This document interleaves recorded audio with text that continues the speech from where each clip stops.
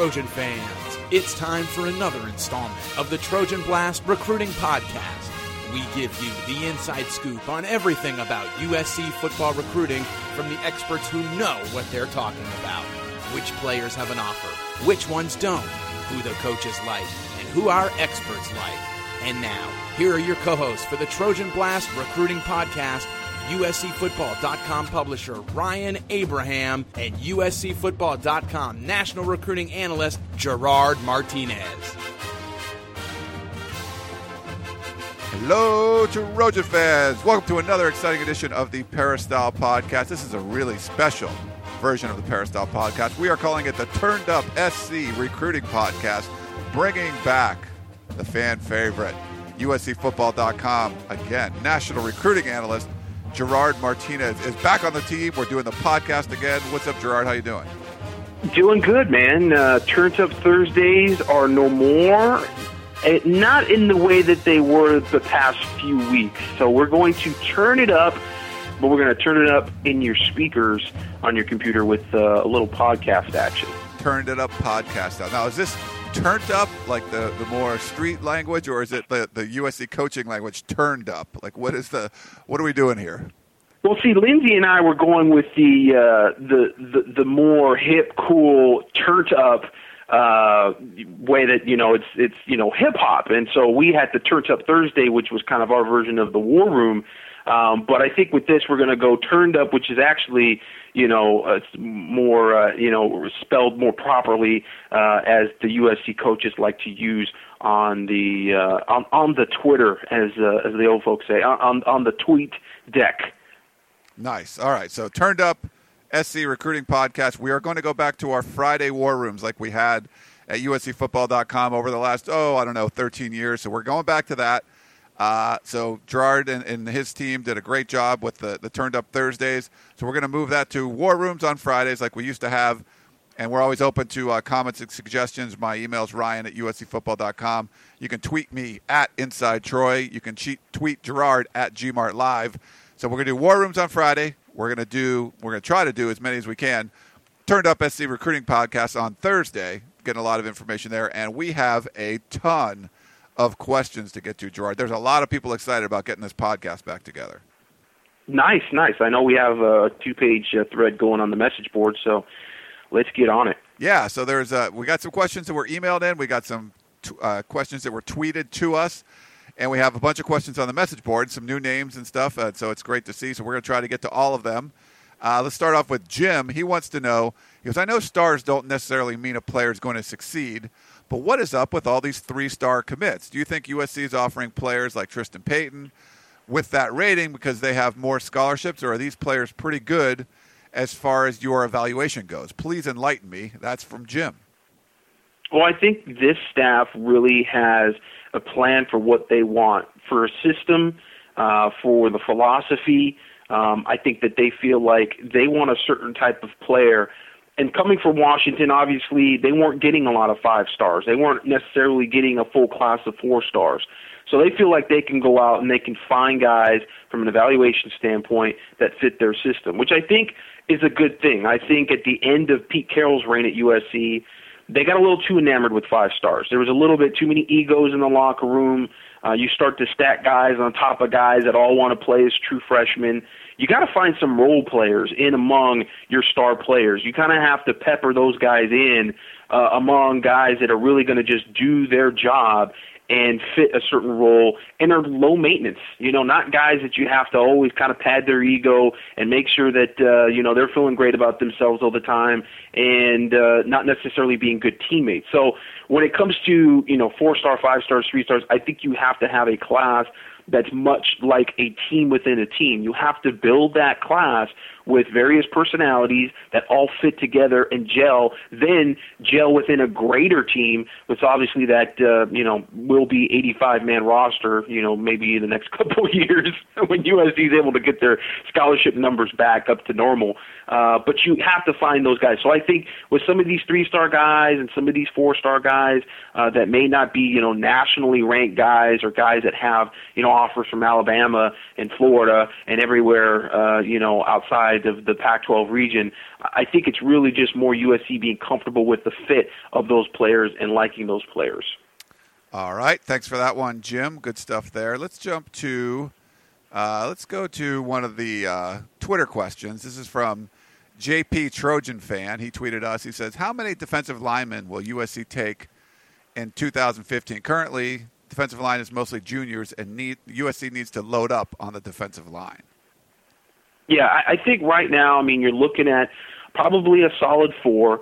They have Jacob Daniel already committed, 6'5", 300 and probably 15, almost 20-pound defensive tackle who plays some nose guard in high school. There's been some debate as to whether he will play that position in college or whether he would play more of an end position, but still a guy that's going to be an interior defensive lineman for USC running a 3-man front. There's Noah Jefferson, who's, again, kind of going back to the last question, a guy that's not rated very highly by really any publication. He's a 3-star recruit kind of across the board. I've seen him play in person. Noah Jefferson is as athletic and as physically gifted as just about any defensive lineman I've seen in the past probably 5-6 years. In terms of pure skill and athletic ability, he's pretty amazing. He's up there with guys like Ellis McCarthy and guys like Vanderdoes, guys that USC has missed out on in the past. So that's a guy that's going to probably come in, probably play defensive end. He's going to be one of those 4-eye techniques, which is what USC is running right now. 4-eye being a 4 technique with inside shade responsibility and being a guy that I think is a real gem. And really the reason why he's not a 5-star, 4-star guy, because I would say based on just physical ability, I think he's a guy that's right in that 200 range, maybe even closer to 150 range in terms of national ranking. It's really grades. He's got to get his grades straight. That's really why he doesn't have a ton of scholarship offers. It's kind of ASU and I think Oregon State and I think USC right now that's offered him scholarships. So that's a guy that's a great talent, but not necessarily ranked really high, but definitely a tremendous get for USC. Rasheem Green is the national guy. That's the 5-star guy that USC has, locked in on the radar. A lot of people feel like, he's heavy leaning to USC right now. UCLA's still there. Stanford is still there. Seems like he'll probably stay in the Pac-12, and it'll be between those 3 schools with USC really having a commanding lead. And then I think what they'd like to do is get a JC defensive end, defensive tackle. I think they'd like to bring in a guy that could come in right away and fill the shoes of Leonard Williams, who I think we all presume is going to leave early. So I think that's the guy, that's really the name and kind of the open-ended, who's that guy going to be? They've offered a few different players from, the junior college ranks. Marquavius Lewis is a guy that they offered from Hutchinson, Kansas, plays out there in the Jayhawk League and the JUCO League in Kansas, but probably going to the other USC, going to University of South Carolina, not going to USC. They did offer DJ Jones. DJ Jones didn't have a scholarship offer for a while. He's from Mississippi. They did just offer him a scholarship over the summer. He's a guy that's about 6'2", 310 pounds, probably a little more of a nose than a defensive end in USC scheme. He did take an unofficial visit out to USC, but then remarking after that unofficial visit, USC is really far away, and that's a really big city because he's from Mississippi. So we're going to have to see how that kind of goes with the JUCO names and the targets that are available. But my hunch is that USC would really like to bring in a guy with a little more physical maturity to be able to step in right away, kind of like we've seen with Claude Palin. All right, yeah, he's definitely stepped in, has been a man-child out there on the practice field, especially with Williams and Woods out for a while. He's stepped in there and played really well. So cool stuff there. Let's go to the message board on the Peristyle. Kind of a similar question. It's Biggie BC and P. Pauly. Biggie BC wrote about for players that are trying to wait, they're going to wait until signing day to announce their decision. Do you think the coaches are going to ask for silent commitments so you don't get left short for the 24 spots? And Pete Pauly, kind of along the same lines, since there's only 8 rides left, do you feel like that USC should hold out for those top targets or take a number 2 guy now just to be safe? That's an interesting question. One, I think silent commitments don't really mean a whole lot. So, even though you probably feel good with guys like Imam Marshall and some other players, Rasheem Green just talked about, I don't really think that you necessarily can put a ton into the silent commitments. It's really more actions speak louder than words. And as it comes into December, January, those players kind of talking about not taking official visits to USC. Imam Marshall just actually listed his 5 official visits, or really his 4, and he's kind of deciding between Oklahoma and Texas as his last official visit. So he won't take an official visit to USC or UCLA, any of the local schools. But we've heard that before. I mean, we've heard that with Juju Smith. There's a few players locally that, I'm taking all my visits out of state, and then when push comes to shove, they realize how important taking an official visit is and how much more you may see from a school from an official visit standpoint. And obviously the coaches at USC want to bring these kids in on official visits. They want to have that time with them. And so, that changes sometimes at the last minute. You get in the late January and all of a sudden that, I'm going to take a Texas or Oklahoma official visit becomes, I think I want to take a USC or UCLA visit, because those schools become maybe, more serious contenders, and there's more of a reason to go and take those visits after they've kind of seen what the official visit process is like. So I think actions speak louder than words. I don't think you jump on a number 2 this early. I mean, obviously you're talking about a number 2 at what position? I mean, if you're talking about a number 2 and you've got Imam Marshall sitting there, no, you're going to wait until Marshall makes his decision later. John Houston makes his decision. Rasheem Green makes his decision. There's a core group of guys there that, again, actions speak louder than words. They've been to USC. They talk the talk of guys that really are serious about USC, and I think that you kind of have to wait and see what they do. And all of them really look like they're going to be announcing in January, if not signing day. All right, thanks for those guys from the Peristyle. We got a bunch more from the Peristyle, actually, but we'll go back to email. Giovanni, I have a question this week regarding recruiting. What are SC's real chances, and Gerard loves what are the chances, of landing Christian Kirk this upcoming year? He's the wide receiver from four-star wide receiver from Arizona. Does having 3 wide receiver commits in this class affect Kirk's choice of school next year? Don't forget he's being highly recorded by Texas A&M and by Josh Rosen, the future quarterback at UCLA. That's from Giovanni. Giovanni, I think the chances are better than okay. How about that? Can I be more vague? Yeah, no, that's good. I like better than okay is awesome. I think it's one of those things that with Christian Kirk, the interesting variable here is Big E Marshall, the 5-star cornerback from Long Beach Poly. I kind of touched on him in the last question a little bit. They're really close, and there's a chance they end up at the same school. Not a package deal. We talked with them, at the opening about that, and they kind of admitted, listen, we're gonna have to, go different ways and look at different schools. What I find, sort of interesting is that, Marshall doesn't look like is going to end up taking an official visit to Texas A&M. That's kind of sort of interesting that now you've got a guy that is real close with Christian Kirk, and they've kind of talked about going in the same school together. And everybody knows that obviously Christian Kirk with Texas A&M and he's really close with Kyle Allen. That's a big player for him.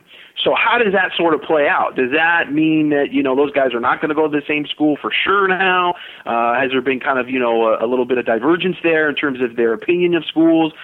I think that Christian Kirk still looks at USC. I think he definitely takes an official visit to USC. In fact, I think he's in the process of scheduling that official visit to USC. So I kind of look at those things kind of lining up. I say, USC is not completely out of this.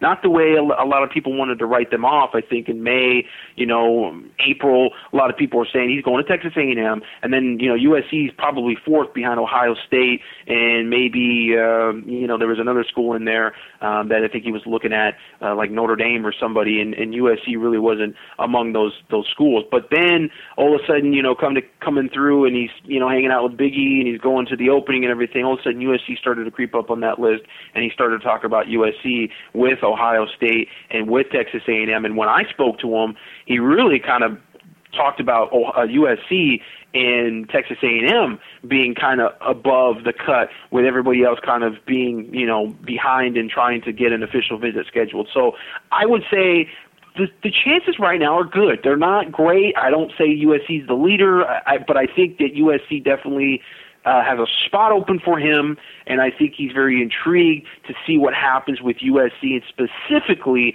Adoree Jackson, who's playing both ways. I think that Adoree Jackson position on offense is kind of where Christian Kirk fits in. So he wants to know if he can play early, he's going to play maybe where that slot spot where Christian Kirk, where Adoree Jackson is playing right now. So I think that's definitely going to be maybe a factor in his decision. If Adoree Jackson ends up playing more defense and ends up being kind of a starting corner or at least a guy that's in the starting nickel rotation, then I think Christian Kirk starts to go, well, man, I could get in there and play that offensive position and be the starter there on offense.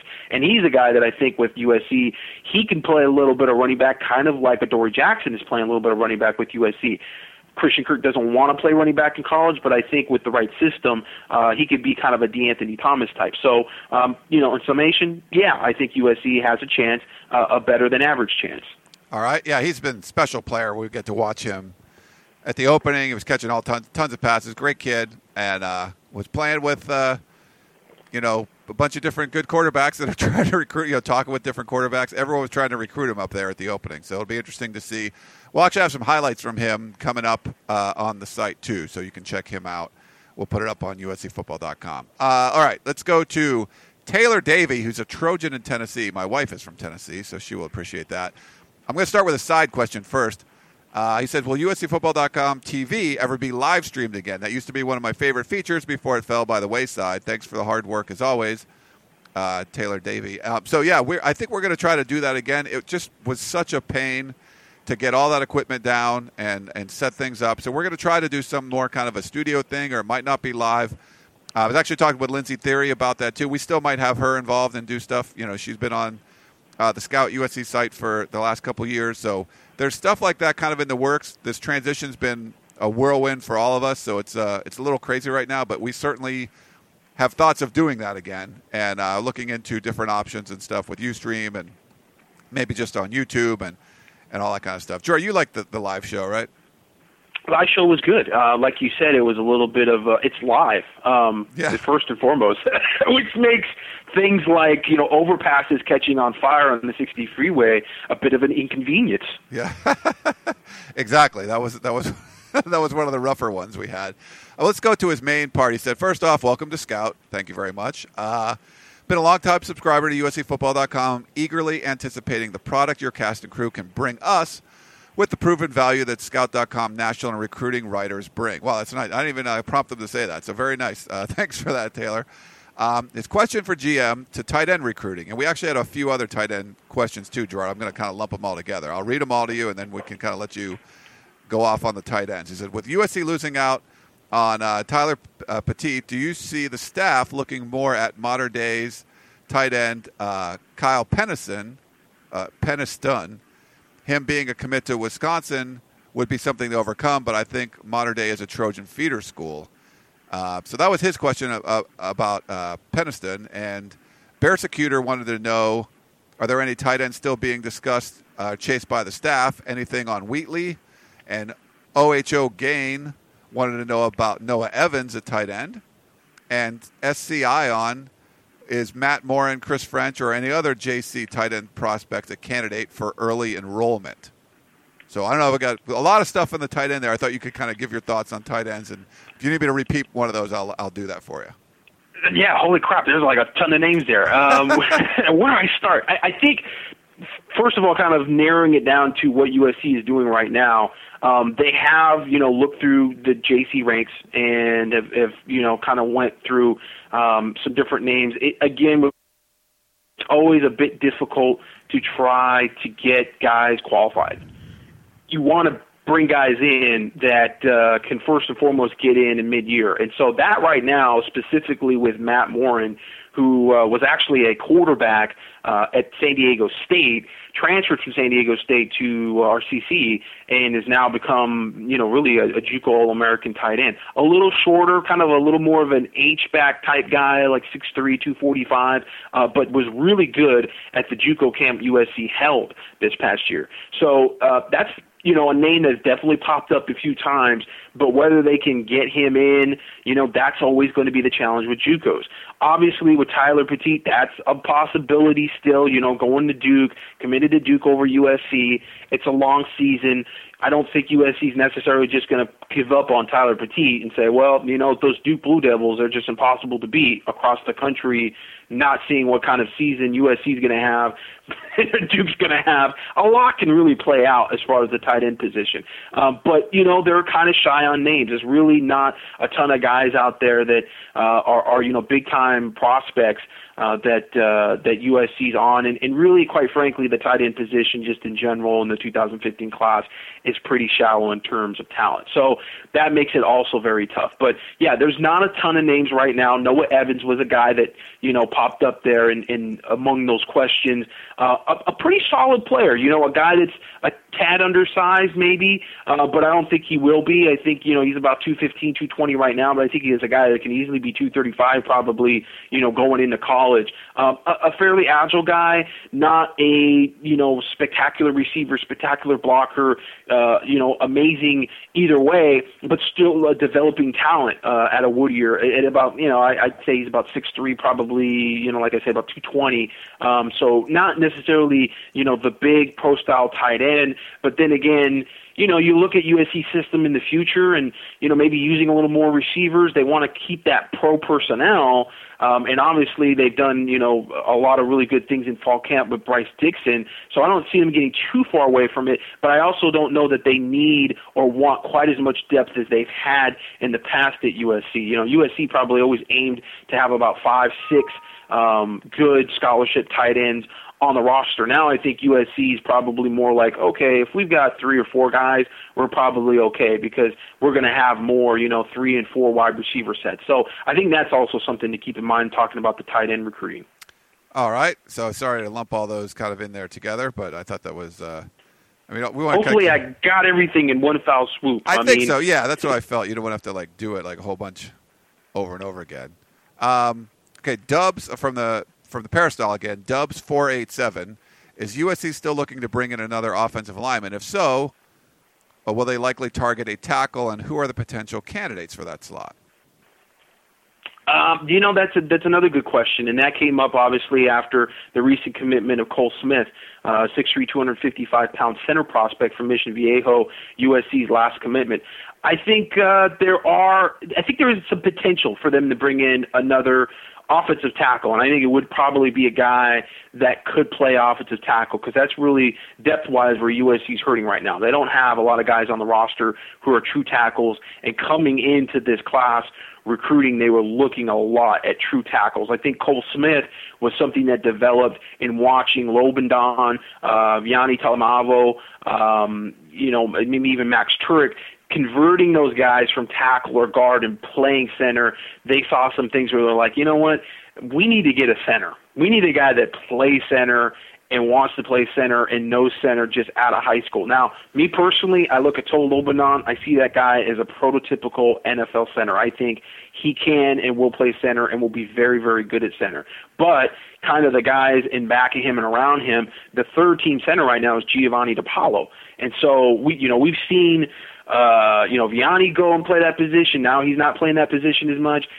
We've seen, Khalil Rogers last spring was playing that position. Now he's not playing that position at all. So we've seen kind of some guys rotate, get their chances at center, and they've kind of come in and then they've moved back over to guard. So I see the reason why they go after Cole Smith in that particular instance. But I think with this next spot, it's going to be a tackle. The guy that jumps out the most probably is Darren Paulo, 6'6", 325-pound offensive tackle from Sacramento Grant High School.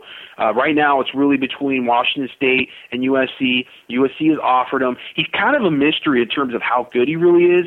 Grant produces a lot of really physical football players, but we saw him at 2 different camps, and he really didn't do anything, and that kind of makes you wonder. I mean, was he hurt? He had his knee braces on. He looked like he was ready to go. Physically, just off the hoof, he is one of the most impressive players you will see. I mean, he's legitimately 6'6", 320, carries it extremely well. Reminds me a lot of Freddie Tagalago, who was a guy that played up north and went to Cal, and I think just transferred out to another school, and I'm forgetting where he transferred to, but Freddie Tagaloa, actually not Tagaloa, was one of the guys that, man, you just saw off the hoof and was like, holy crap, who's this guy? He's like 6'7", and he's like, like 300 pounds, and he just didn't look it. He looked like he was 280. And so I think with Darren Powell, kind of sort of that same thing initially when you see him, but that would be the guy that would jump off your list right away. They were, messing around with some other guys like Henry Roberts, 6'6", 255-pound offensive tackle from Bellevue. But a lot of people think he's going to go to Washington. But that's another guy that USC would definitely take as an offensive tackle. I don't think it has to be necessarily an elite guy. Going back to the first question of the podcast, I think USC has some guys they like, and they just like them. Whether they're 4 or 5-star guys, they like those guys. They've evaluated those guys, and they're going to put, their value in their evaluations. All right. Thanks for that one. Let's see. We got, so many of these to get to. This is a real quick one. SC Made wants to know, where are we with ESB? So he's talking about Equanimeous St. Brown. I think USC is running third. I think Stanford's there. I think Notre Dame's there. I think USC comes and goes with him a little bit, and I think they have the potential to still get him. The question in my mind, and again, it comes back to some of the, where does USC kind of fit with their numbers? Christian Kirk was mentioned. Where does Christian Kirk come in? I think with Equanimeous St. Brown, he's just kind of a little bit of an enigma as to, what kind of player is he going to be and where does he fit? DeQuan Hampton, who I spoke to not too just recently, and actually had another really good source who's very close with DeQuan Hampton. We had a conversation about him. He is almost adamant that he is not going to play receiver. He really does, he doesn't want to play tight end. He wants to play receiver. And so, you got a guy that's, a good 6'4", 220, 225 pounds. When you look at him, you immediately think, that's a guy that could probably play tight end. But he's pretty adamant. I want to play receiver. I'm going to be a receiver. So when you bring Equanimeous in, you wonder if that ruffles some feathers. The other thing with Equanimeous is, man, I watched him at practice just the other week and watched him closely. You very much get that Patrick Turner vibe. And Patrick Turner, a guy who played in the NFL, so certainly wasn't a bad player for USC, but a guy you kind of always watched and said, he's 6'5", but you just don't see him playing 6'5" sometimes. The presence not there. You kind of want to see him play bigger and be more physical. And sometimes Equanimeous can kind of disappear certain events, certain games. And so that's kind of a little bit of a question in my own mind in terms of evaluation when push comes to shove. And if he doesn't want to commit early to USC and it comes down to it and all of a sudden numbers start to dwindle because you have other guys at other positions committing, is there a ride still there? So I kind of think, the way it's been hot and cold with him over, the past, goodness gracious, almost 6 months now with USC and even UCLA, I just wonder if he ends up being there. So, right now as we speak, USC's in it. Stanford's there. Mom wants Stanford. Dad wants USC. Notre Dame is kind of sort of maybe a compromise between the two. We'll kind of see how it goes, but USC's in it. But I just wonder the longer it goes, if things just don't start to sort of, kind of weed themselves out, so to speak, and, Equanimeous just ends up going somewhere else. All right. Let's see. So we have Melvin. Actually, someone asked about Melvin on the Peristyle, and he usually writes in some questions. So here I'll go with him. He says, with the verbal commitments from quarterback Ricky Town and Sam Darnold for 2015 and a possible verbal from KJ Costello in 2016, where is Coach Sark going with the stockpiling of quarterbacks? Does he figure Kessler and Brown might go pro as soon as possible? Jalen Green, is Jalen Green not the man for the job? So Melvin wants to know what's going on with the quarterback recruiting. Well, with 2016, as of now, and really, Greg Biggins is really plugged in with this, national recruiting analyst for Scout, a guy that, has been doing this for a long time, and specifically with the West Coast has, really good connections and kind of talked about this in some of our Turned Up Thursday reports. It kind of seems like it's really Costello and Shea Patterson who are the two guys that are really standing out in that 2016 class.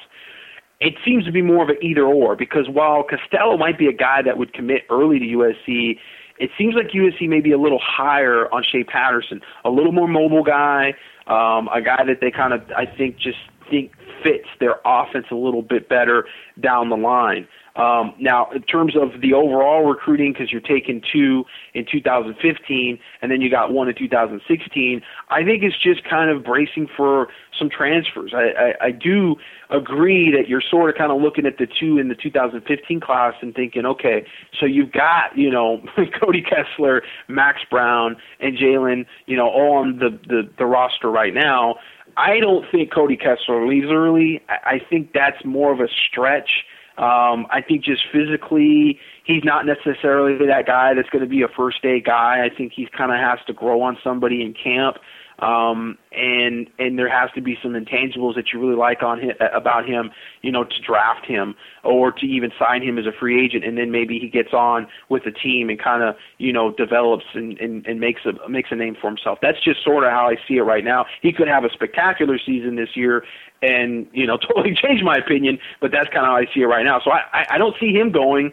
Max Brown really hasn't said anything about going or transferring. Obviously, there's always that possibility, but you just don't see it. And then you got Jalen Green, obviously, who's the dual threat quarterback. And with Ricky Town, another pro-style quarterback, and then Sam Darnold, a little more of an athlete, but sort of, a guy that you would think it'd be, a little more of a pro-style. So somewhere in there's got to be a transfer. Somewhere in there, somebody's not. That's what USC is anticipating, and they want 4 guys on the roster. Now, 2016, that's one guy. They want to bring a guy in probably every class, and I think right now Shea Patterson is sort of the guy, but they're kind of see how it shakes out. Costello's obviously there too. So that's sort of how it's like 4 on the roster. Then when Cody Kessler leaves, you bring in 2016, and that's kind of sort of where they want to be. So, yeah, there's going to be somewhere a transfer here, and that's just being anticipated by the staff. All right. Speedy Loco kind of had that same question on the peristyle. So, sorry. So, Speedy, just want to let you know that's what Gerard said about the quarterback situation. Let's go to Trojan 53. Just wondering if the coaching staff feels they still have a shot with Dominic Davis, despite his misgivings of having to play at the running back position. Would Sark consider offering him a shot at a slot back wide receiver? Thanks. Yeah, I think so. I think they're still going to recruit him. I think there's, again, still a season to be played. There's still an offense to be sold by Steve Sarkisian. You feel like the offense should do well this year. I think just in terms of play calling and in terms of the system, they seem to have a better plan and even a better plan B and C in place going into the year offensively. I think that was always the criticism of Lane Kiffin. He kind of sort of was like, his game plan was really about get Marquise Lee the ball or get my star player the ball and try to get as many stats for him as possible. And if he has great stats, then our offense will do well. And that was kind of sort of always the rationale, even after losses. Well, Matt Barkley broke, Pac-12 passing record. Yeah, but you lost to Arizona. Yeah, but not many people could say that, we had 200-yard receivers and a guy that ran for 100 yards and we still lost the game. And it's like, but coach, the stats don't mean anything if you cut a loss on the board. And so I think with Sarkisian, there's a little more of a system in place as to, okay, if you're going to take away this, we have this. If you take away that, we're going to do this. And so I think you get the feeling like the coaches are confident with the system. They're confident that they're going to be able to showcase the system to recruits. And I think with a guy like Dominic Davis, that's where, you could sell him more on playing running back in that system as opposed to maybe being a slot receiver at Washington State. It's a long year. So do I think USC still goes after him? Yes. Do I think they still have a chance at him? Yes. All right. Wow, we're getting through a lot of questions, but we still have a lot to get to, so we'll try to get through them all. Apologize if we don't get to all of them. Let's go to that Fulio. He wants to know about Peter Gustin as a middle linebacker. Are they recruiting Peter Gustin? I'm sorry, Porter Gustin. Porter Gustin. Yeah, sorry about that. Porter Gustin is a middle linebacker. Got to see him up at the opening too. He was one of the top 10 finishers for the Spark training, so that was pretty cool to watch him do that. If he went about middle linebacker, and if so, will that affect Cam Smith's commitment? Seeing how John Houston is being told by the coaches that if he goes to SC, he'll start out as outside linebacker, but would eventually move inside once he bulks up. What do you think about Porter Gustin? We saw Porter Gustin play Mike linebacker at the opening in the 7-on-7 tournament, and he looked okay. He looked okay. I actually think Cam Smith ended up probably having a better tournament than Gustin did. just because I think, he obviously been playing the position a lot longer. But we always talk about Cam Smith, not being out of his element in those 7-on tournaments. And at the opening, he actually played really well. I mean, he made some good plays.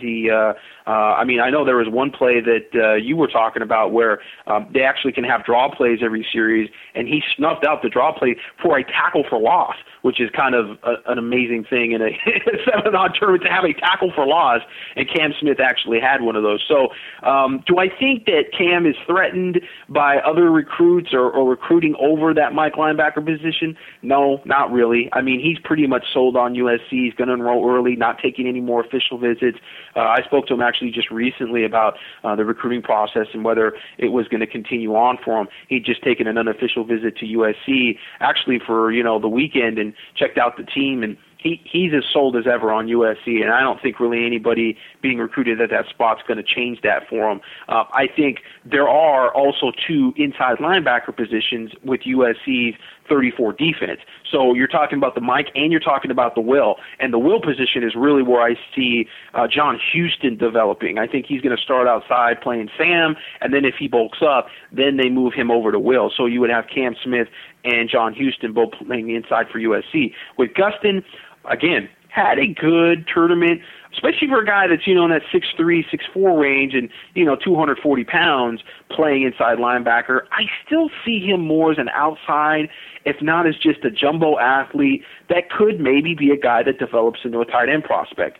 He's obviously got the athletic ability. You're talking about a guy that was top 10 nationally in the Spark Championship at the opening. We see him play offense, play quarterback with his high school team. He's a guy that kind of plays all over the place. And so I think while, he definitely likes the Mike linebacker position, he wants to play inside, he kind of looks at himself as that. I think he's got potential in so many different positions. It's one of those things that you get him into camp and you kind of see, okay, here's where you get on the field the quickest. And then it kind of becomes one of those things like, oh, okay, maybe, I mean, if I can play tight end and I could, be the second tight end in the offense as a true freshman, yeah, I might want to play tight end. So things can change a little bit. So I think that's kind of open-ended with Porter Gustin. Okay, and then that Folio had a follow-up about Akili Ross. What are real chances with him because he doesn't seem thrilled about playing in the secondary? I think he's not really sold either way as to where he wants to play. I do agree, talking to him, kind of reading between the lines, I think he still loves the glory of scoring touchdowns and playing offense. But having said that, he's also a pretty darn good defensive back, and he's actually a pretty darn good cornerback. And that's really where USC, I think, is intrigued because just these athletes that are guys that have that size at that 6'1", 6'2" range, but have the ability to play corner, that is a safety right now for USC is huge because they've gotten away from the big, really the Sewell Cravens type safeties. And that is kind of funny because, we've kind of seen this little bit of a, drama behind the scenes going on with Sewell Cravens moving the linebacker. And is he really playing linebacker? And he doesn't want to play linebacker. If you look at what USC is doing in terms of their secondary, they're getting away from the Taylor Mazes, the Kevin Ellisons, the Scott Wares, the Darnell Bings. They want guys that can cover. And that was one of the first things that Keith Hayward, the USC defensive backs coach, said to me, early on when the coaching staff came to USC in January, we sat down and talked with those guys, and he was saying, I want guys that can cover. Period. I just want guys that can cover. And versatility is a big thing. So getting a guy that can play cornerback as a safety is huge. Getting a guy that can play safety and also play cornerback is even bigger. And that's really where Akili Ross comes in. I mean, he's a guy that has the length and the ability to play and the physicality to play safety, but also the agility and the speed to be able to play corner. So I think that's really where the intrigue is. When he came from USC, really a lot of what he was talking about was defense. Like I said, though, I still feel like, offense is something that's kind of just, it's hard to give up scoring touchdowns. But as we've seen with USC, using Adoree Jackson both ways, that's also, something that is a possibility too. In terms of the chances that USC has with them, I think they're very, very good. I think the USC is definitely right at there at the top. I think it's USC. I think UCLA is there, and I think Notre Dame's there. I think that's really probably his unofficial top three.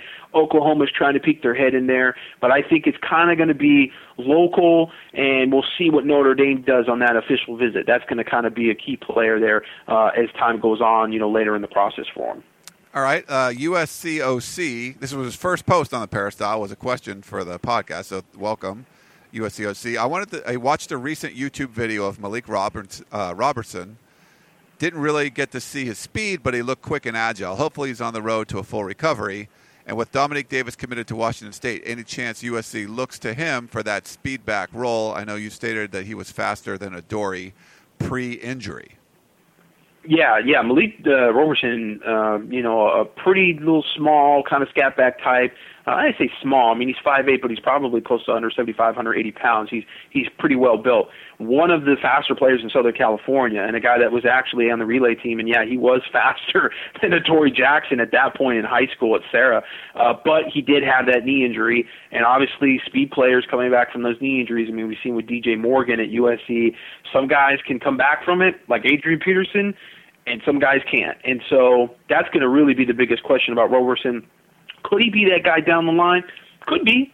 Not out of the realm of possibility. It's definitely going to take a season here for him to kind of,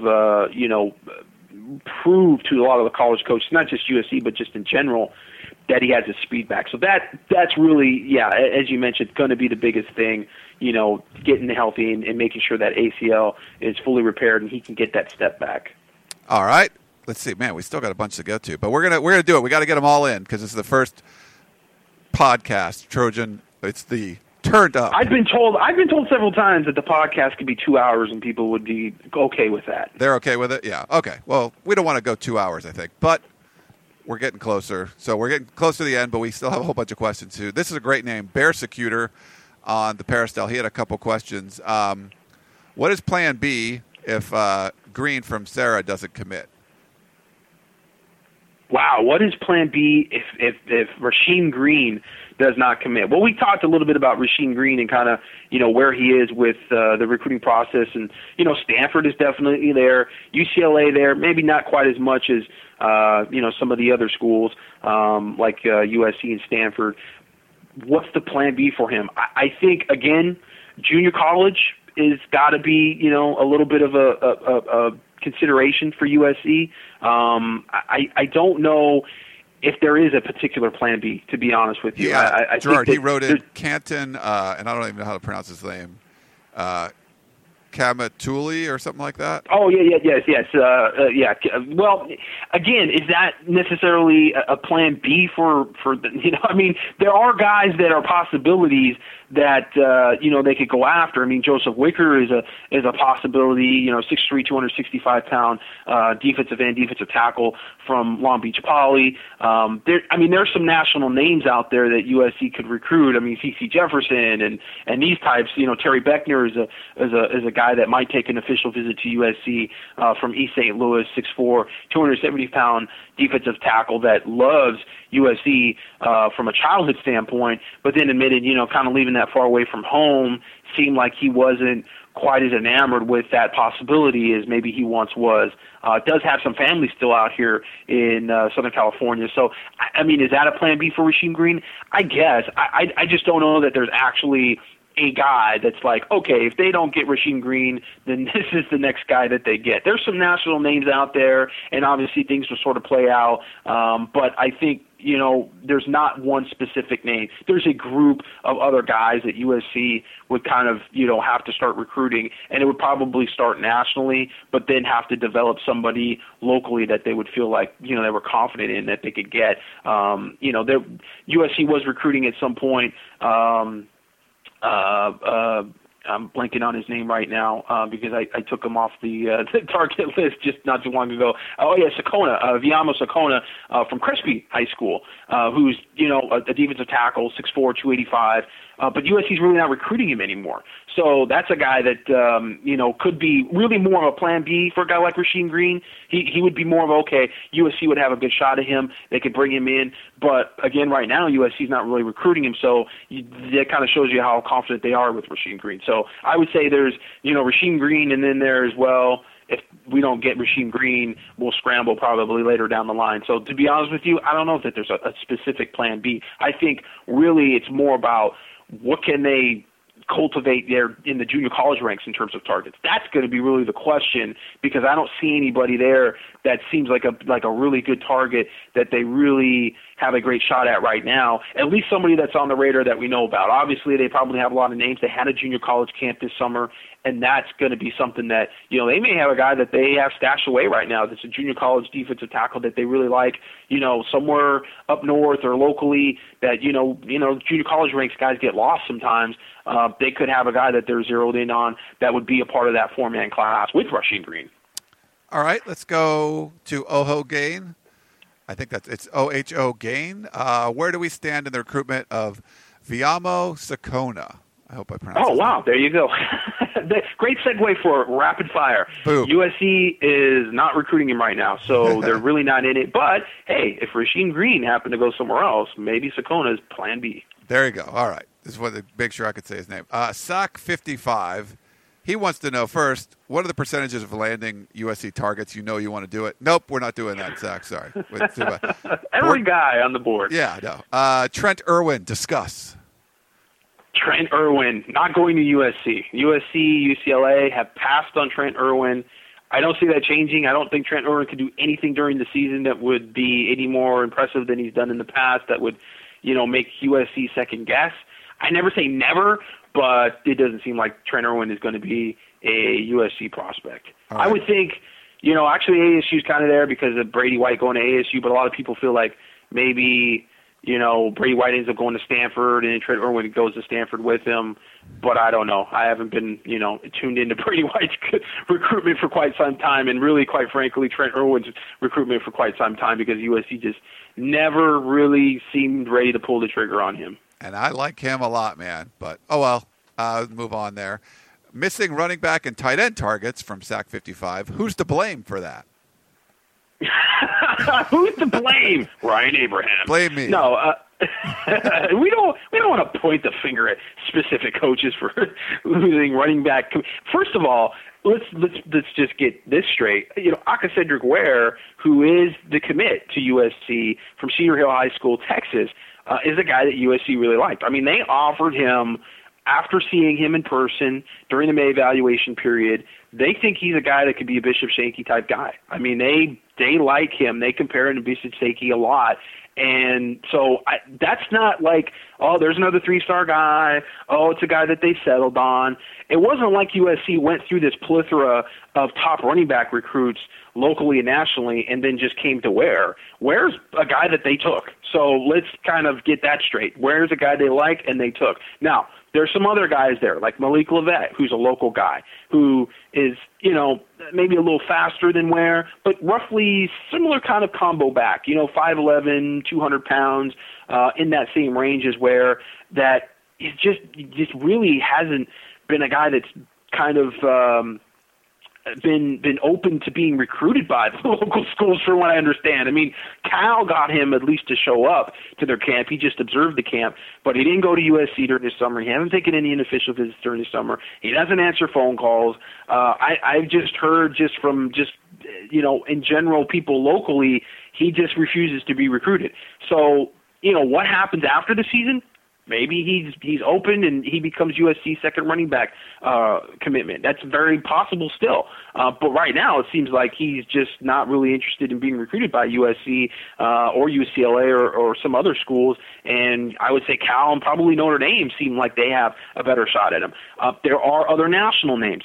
Dexter Williams is a guy that we talked about from Winter Garden, Florida, a guy that was at the opening and I don't even know how I came about wanting to interview him. I think I just saw him and remembered, yeah, Dexter Williams, that's the guy that has an offer from USC. And I went up to him and said, hey, Dexter, Gerard Martinez, Scout.com, just wanted to ask you, what's going on with USC? I mean, I know they offered you a while back.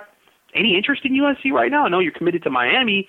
You still thinking of taking visits maybe? USC be one of those schools? I love USC, he says. I love USC, and he went on about USC and how he wants to get out to USC, going to take an official visit for sure. I mean, the way he talked, you would think that USC was really in it with him. Now, we'll see when push comes to shove. He's got to get away from home. He's never been in Los Angeles, but he was enamored with USC and really talked about USC from a standpoint of somebody who's followed USC kind of growing up. So that's a possibility. Ronald Jones II is a guy that USC offered way early, committed to Oklahoma State early. There's a possible guy that might still take official visits, ended up, taking an official visit to USC. And obviously we talked about Dominic Davis, the Alemany running back. We've talked about a few guys. So, I mean, I don't know. With running back, I don't think you can point the finger and say they've totally missed on a bunch of running backs, and running back position is not going to be a solid one in the class, going for 2 in the 2015 class. I think it's just one of those things that USC took a guy early that they like, that maybe a lot of other people don't like, but they like, and then it's going to be, okay, who's that other guy? It may be somebody that decommits from another school. Maybe it's a guy like Malik Lovett who just doesn't seem interested in being recruited right now.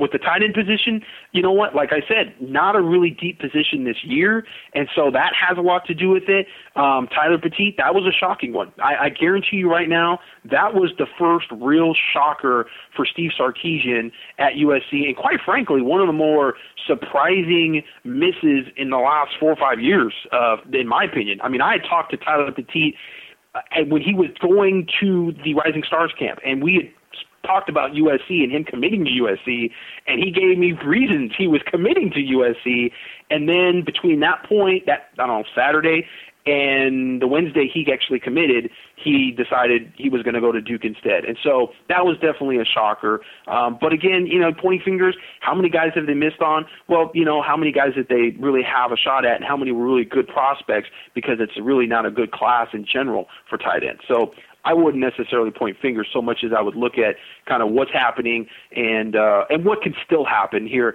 as we get, beyond the season and get into January.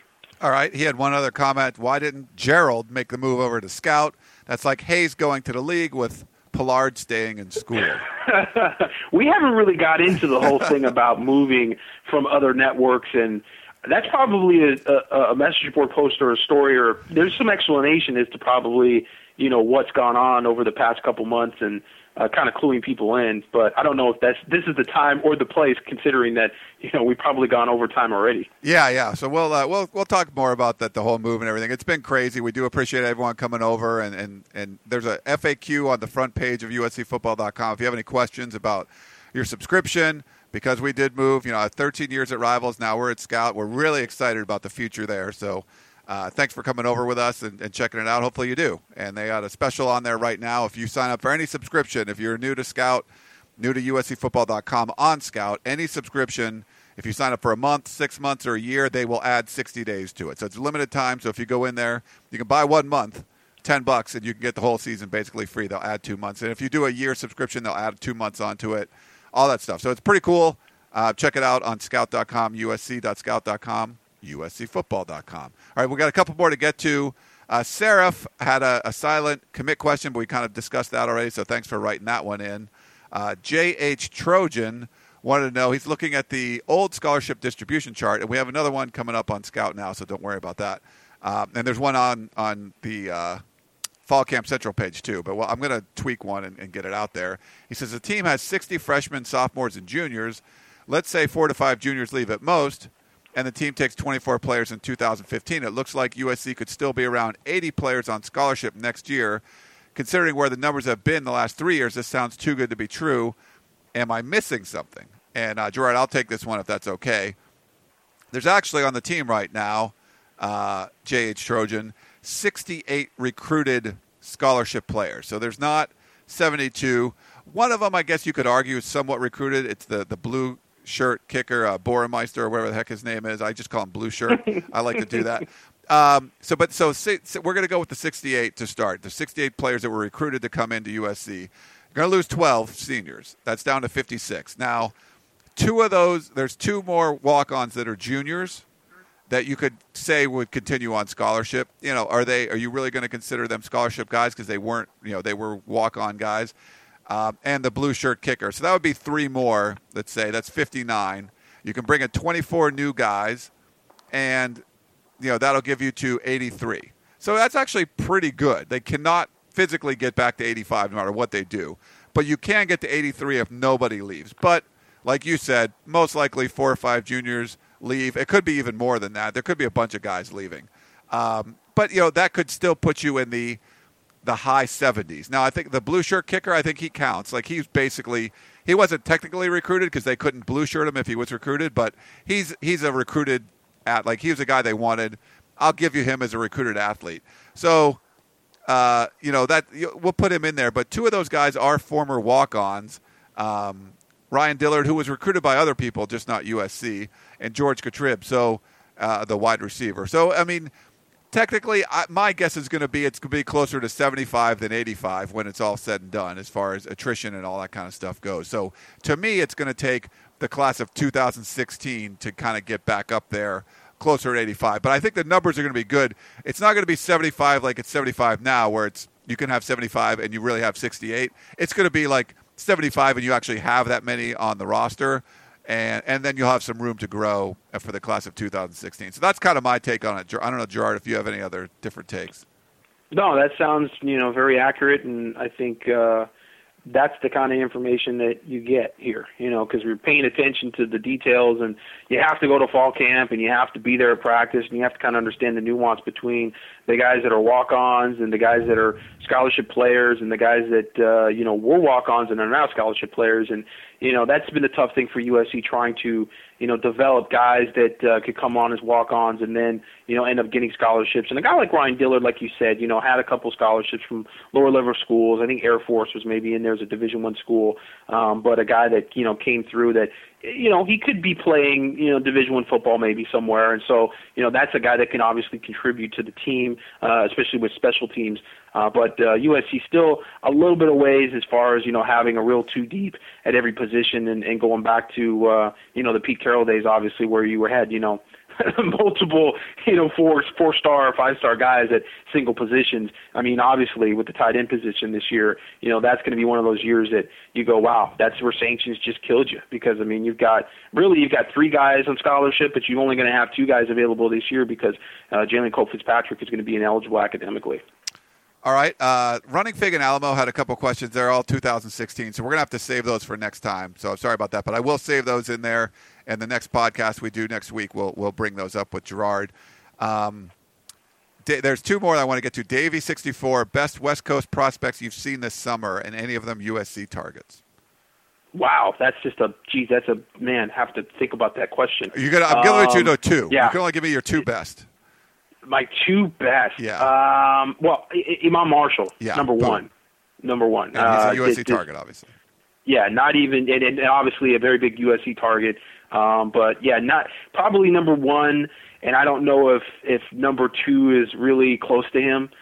Just because first and foremost, he's a guy that's been a top player for a long time. And I think when you're a top player and you consistently, routinely prove that at national camps and everywhere else, and never really have a bad camp, but really show up and step up at the national level, I a lot of value in that. I mean, there's a thing called paralysis by overanalysis, and a guy like Imam Marshall, you can obviously look at and start to pick apart things in his game because you've seen him so many times. It's just like walking in, to the cathedral, and you look at the top of the roof, and there's this beautiful mural, and you're looking at the mural, and you walk in there, and every time you go, oh, the beautiful mural, and then your 100th time walking in there, start to focus on that one missing tile more and more.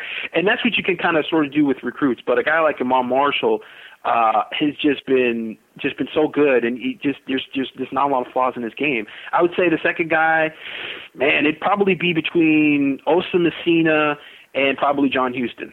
I love Osa Messina as a linebacker recruit, 6'4", 240, almost 250 pounds, so agile, great balance, great instincts, doesn't really play the linebacker position very much in camps, but this year he really stepped back and decided to do that, and was tremendous, and a real hybrid player that, you could play really, I think, at all 4 spots at the linebacker position. And then with John Houston, kind of similar. I think John Houston, what I like about him so much is he's so smart. There was a play there in Baltimore at the 5-Star Challenge where it was Christian Kirk who's killing everybody early in the tournament, and he was coming out of the backfield, running a lot of quick outs in the flats, and was catching the ball, moving the ball, and then he decided he's going to run a wheel route, and John Houston kind of just he sized it up. He read the route really well, and instead of biting up on it, he had enough speed to get out, to get out there on the out route, but then enough awareness to see, he's going to turn this sucker up. I got to get my angle. And so instead of kind of, running up on him, he took the angle back to the sideline and made a play on the ball. And I was like, that right there encompasses everything I love about John Houston. Athletic enough to be able to cover Christian Kirk out there in the flat, but then smart enough and instinctual enough to be able to see him cut it up and get over the top on it. So those would probably be my 2.5, 3 guys that probably the most impressive West Coast recruits I've seen, this offseason. All right, I think we're at the hour mark, but we do have one left, and it's international, so we got to get to it. Jed Wardson, I think that's how you say his name, from South Korea. He said, what are some of the names that we aren't hearing that USC might be involved in as some Plan B guys? I know we talked about some Plan B guys, but maybe throw a couple names out there for Jed. Or James. Man, we're not hearing about. Okay. Well, we're not hearing about, and then just should be silent. I would say, Quentin Meeks is an interesting guy still, the defensive back. I think the defensive back position, because it's so deep, is the one that is the most intriguing to me in terms of kind of off-the-radar guys. Maybe things don't work out with Akili Ross. Maybe, something happens with Marvell Tell, the safety from Crespi, and he ends up going to UCLA, because I think right now it's UCLA and USC. UCLA can have a great year this year, and, maybe USC loses a couple guys to him. So I think it's really kind of how does that defensive back position develop? Not hearing about a guy like Quentin Meeks, whose dad, coached 21 years in the NFL. He's a 6-foot, 180-pound defensive back receiver, cornerback. That a guy that we've seen. Conyo Samuel is a guy at Long Beach Poly that just transferred over from Alemany, who's a good 6'1", 180-pound prospect. He's kind of a corner. Maybe could play a little safety too. Philip Alfia, 6'1", 200 pounds, really built more like a linebacker. He's one of those guys that I think, from a safety standpoint, USC's kind of going away from, but still a really good player, a guy that I think is probably going to end up going to like Oregon State and just being a guy that's like, why didn't USC recruit him? That's the kind of guy that Philadelphia, I think, is. There's quite a few guys like that. A guy that, committed early to Washington State, Cameron Powell, who USC really liked when they were at Washington. Justin Wilcox really had a good relationship with him. Hadn't recruited him as much at USC, but again, kind of more of that, I think, what USC wants to have at safety, 5'11", 180 pounds, fast, very good in coverage, very aggressive. He's a good player that, maybe USC looks at down the line. So, I think with defensive back, that's really where it's deep, and you kind of have some guys that, maybe off-the-radar players that USC might recruit down the line. Obviously there's other positions. At running back, there's probably some guys there that, maybe develop over the course of the season. Certainly tight end, USC hopes that there's some players that develop during the season that they can recruit, during their senior years. All right, Gerard. Great stuff on the Turned Up SC Recruiting Podcast. The first one we've done, it's basically like the Trojan Blast Recruiting Podcast we did before. We just give it a little different name. We're going to put it on Thursday. So what's the goal, Gerard? We're going to try to do it every Thursday? We could try, at least when recruiting is, important and people want to know about it. Obviously, there's going to be stretches during the year where just not much is happening. But I think with this staff, I think what we're going to see return to USC are official visits during the year. That's not for sure yet, but talked to quite a few recruits, and they're talking to the coaching staff about coming in October, maybe coming in, late September. So it sounds like USC may be hosting some official visits during the year. So, when it's valuable, and we definitely think that it's worth having a podcast, we'll get turned up, man. Sounds good. Turned Up SC Recruiting Podcast. He's Gerard Martinez at GMartLive. USCFootball.com national recruiting analyst. I'm Ryan Abraham, your host and publisher of USCFootball.com. Follow me on Inside Troy. Thank you so much for tuning in to the podcast. We will talk to you all next week.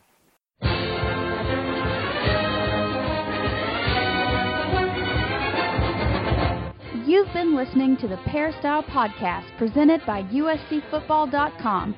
Be sure to tune in next week for the latest news on Trojan football and recruiting.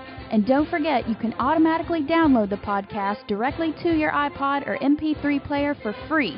Just click the iTunes link on peristylepodcast.com or search for Peristyle Podcast at the iTunes Music Store.